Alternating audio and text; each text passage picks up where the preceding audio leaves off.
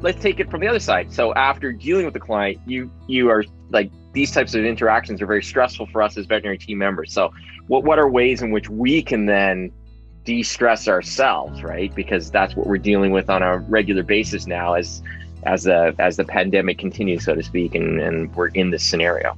Yeah, you're absolutely right. So, there's so many different things. I mean, there's things that we can do during our shifts to help relieve stress and to, discharge that energy, so to speak.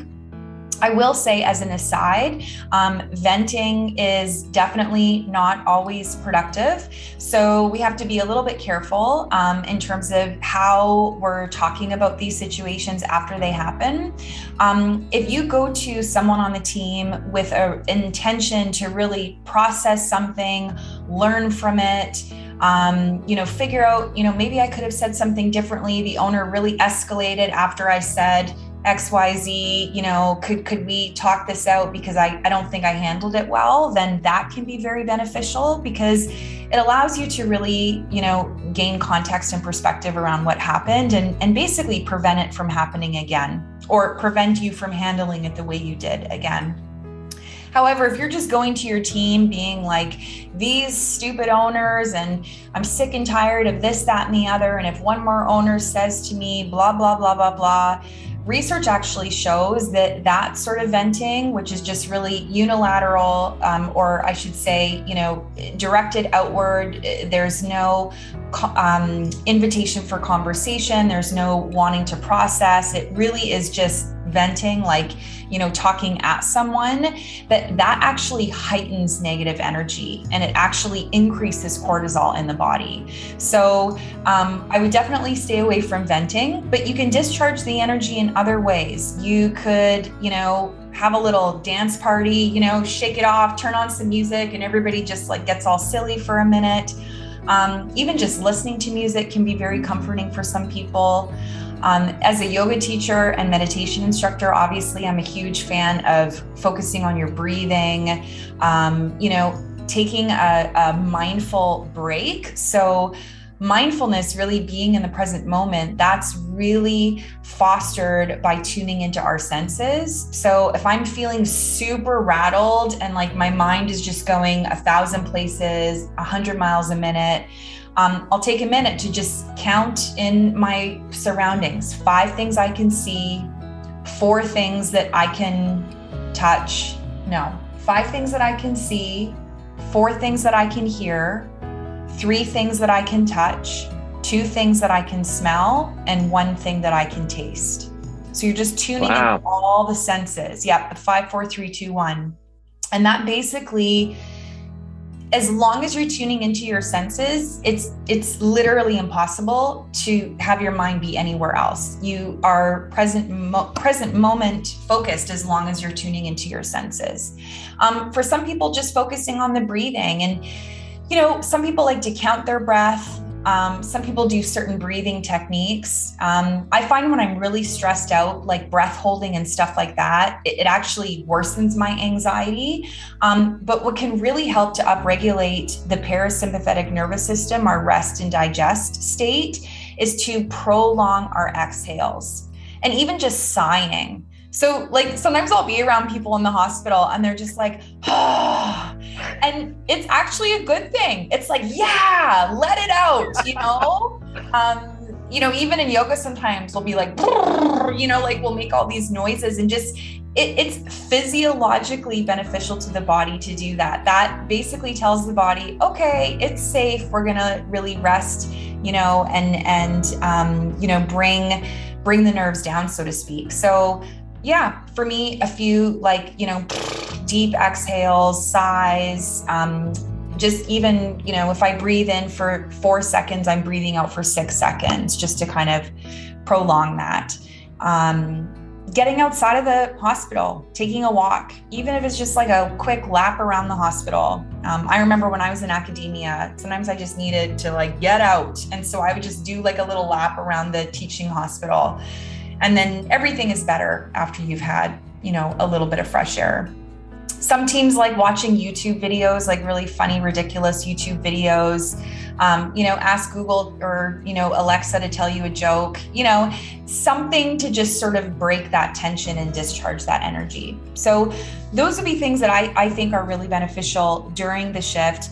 Outside of the shift, holy moly, self-care is of the utmost importance right now. Like, I can't stress it enough. And I want to reiterate to everybody what that really means, because self-care, we've got this misconception sometimes that it's like,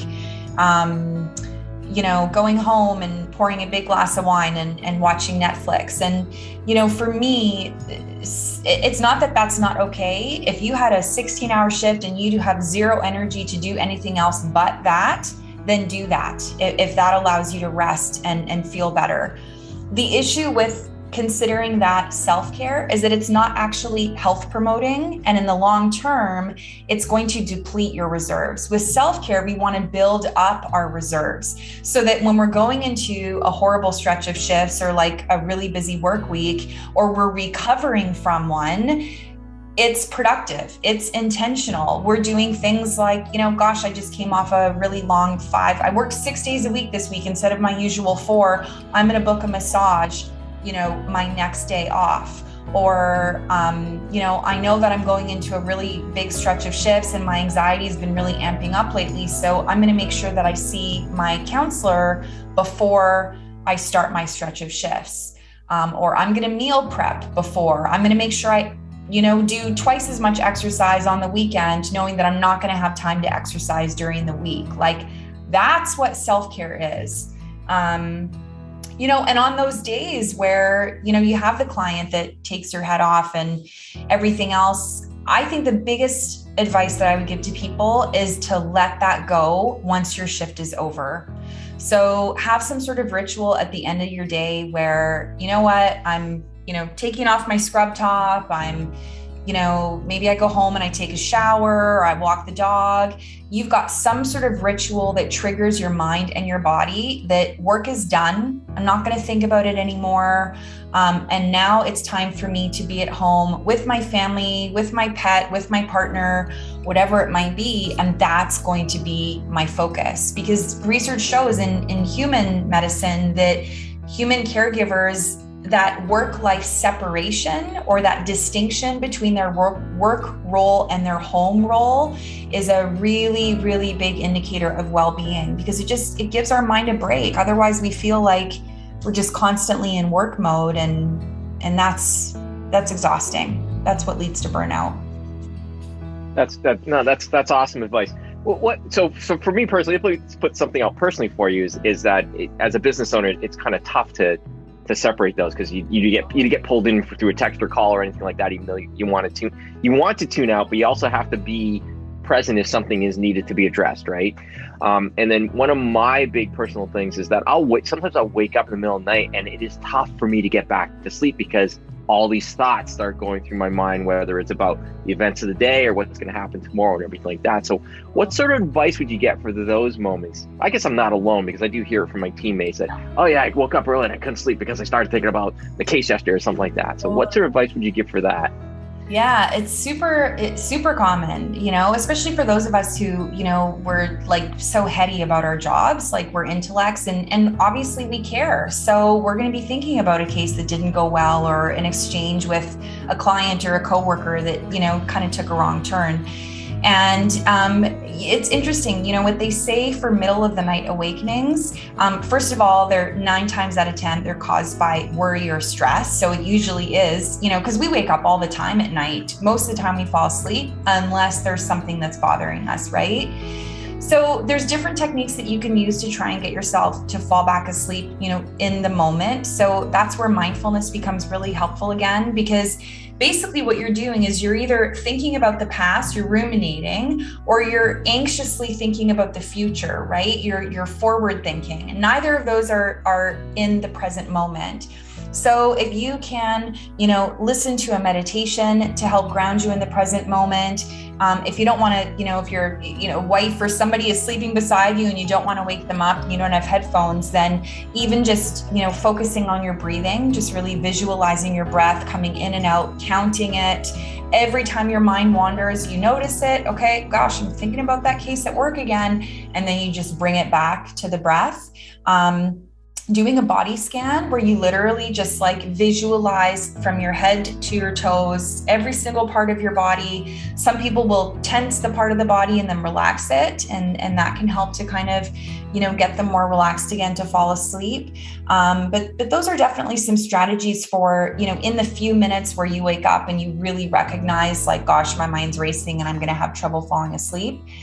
The experts also say if you have been awake for more than 20 minutes, like laying in bed, and tried these strategies and you literally can't fall asleep, that they really suggest getting out of bed.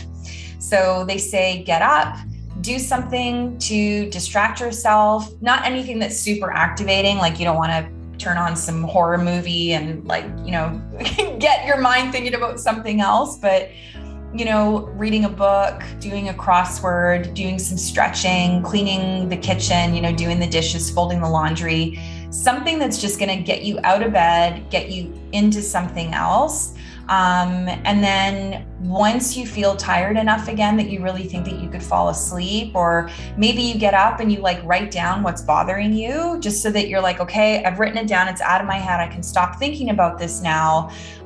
Definitely tend to whatever it is that's bothering you if you can in the moment. But then once you can, reasonably you think fall asleep again, then you would try and fall asleep. And some people will even redo their whole bedtime routine again. So if, in the half an hour before you go to bed at night, you, journal or meditate or stretch or read a book or whatever, for people, myself included, who get up in the middle of the night and just we're sort of having troubles falling back asleep, I'll get up and I'll kind of go through the motions of what I would do to try and get myself to bed in the first place. So they say that it's important to do that because if you're just laying in bed worrying all the time, then that's going to become a habit for your mind, right? Every time you get in bed, you're going to think, yes, okay, now is where I process all my stuff.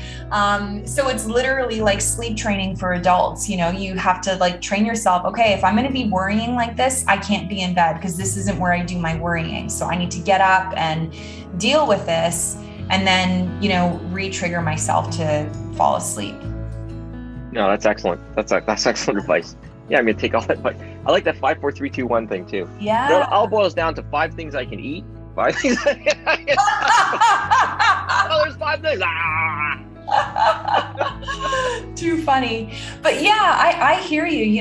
It's tough when you're a business owner because it doesn't ever really turn off. And I find for me, and I don't own a veterinary practice, but I am, I do run my own business and the work is never ending, right? There's always something and the email's always there and it's always you that's needed, at some point or another.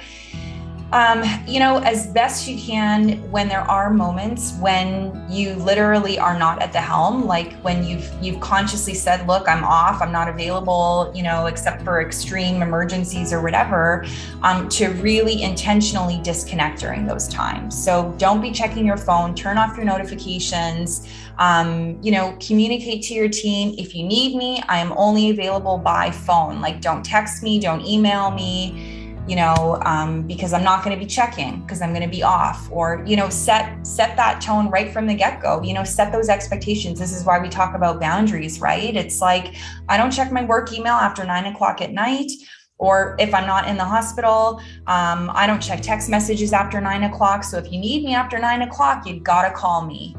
Because then otherwise you're just constantly at the whim of your electronics and your notifications and you're always on. And that way, if you've set that expectation, if they need me and it's an emergency, they're going to call me. I'm going to hear my phone ring and I'll deal with it then. Until then, I'm at home, I'm with my family, and that's my focus. Excellent. That's excellent advice.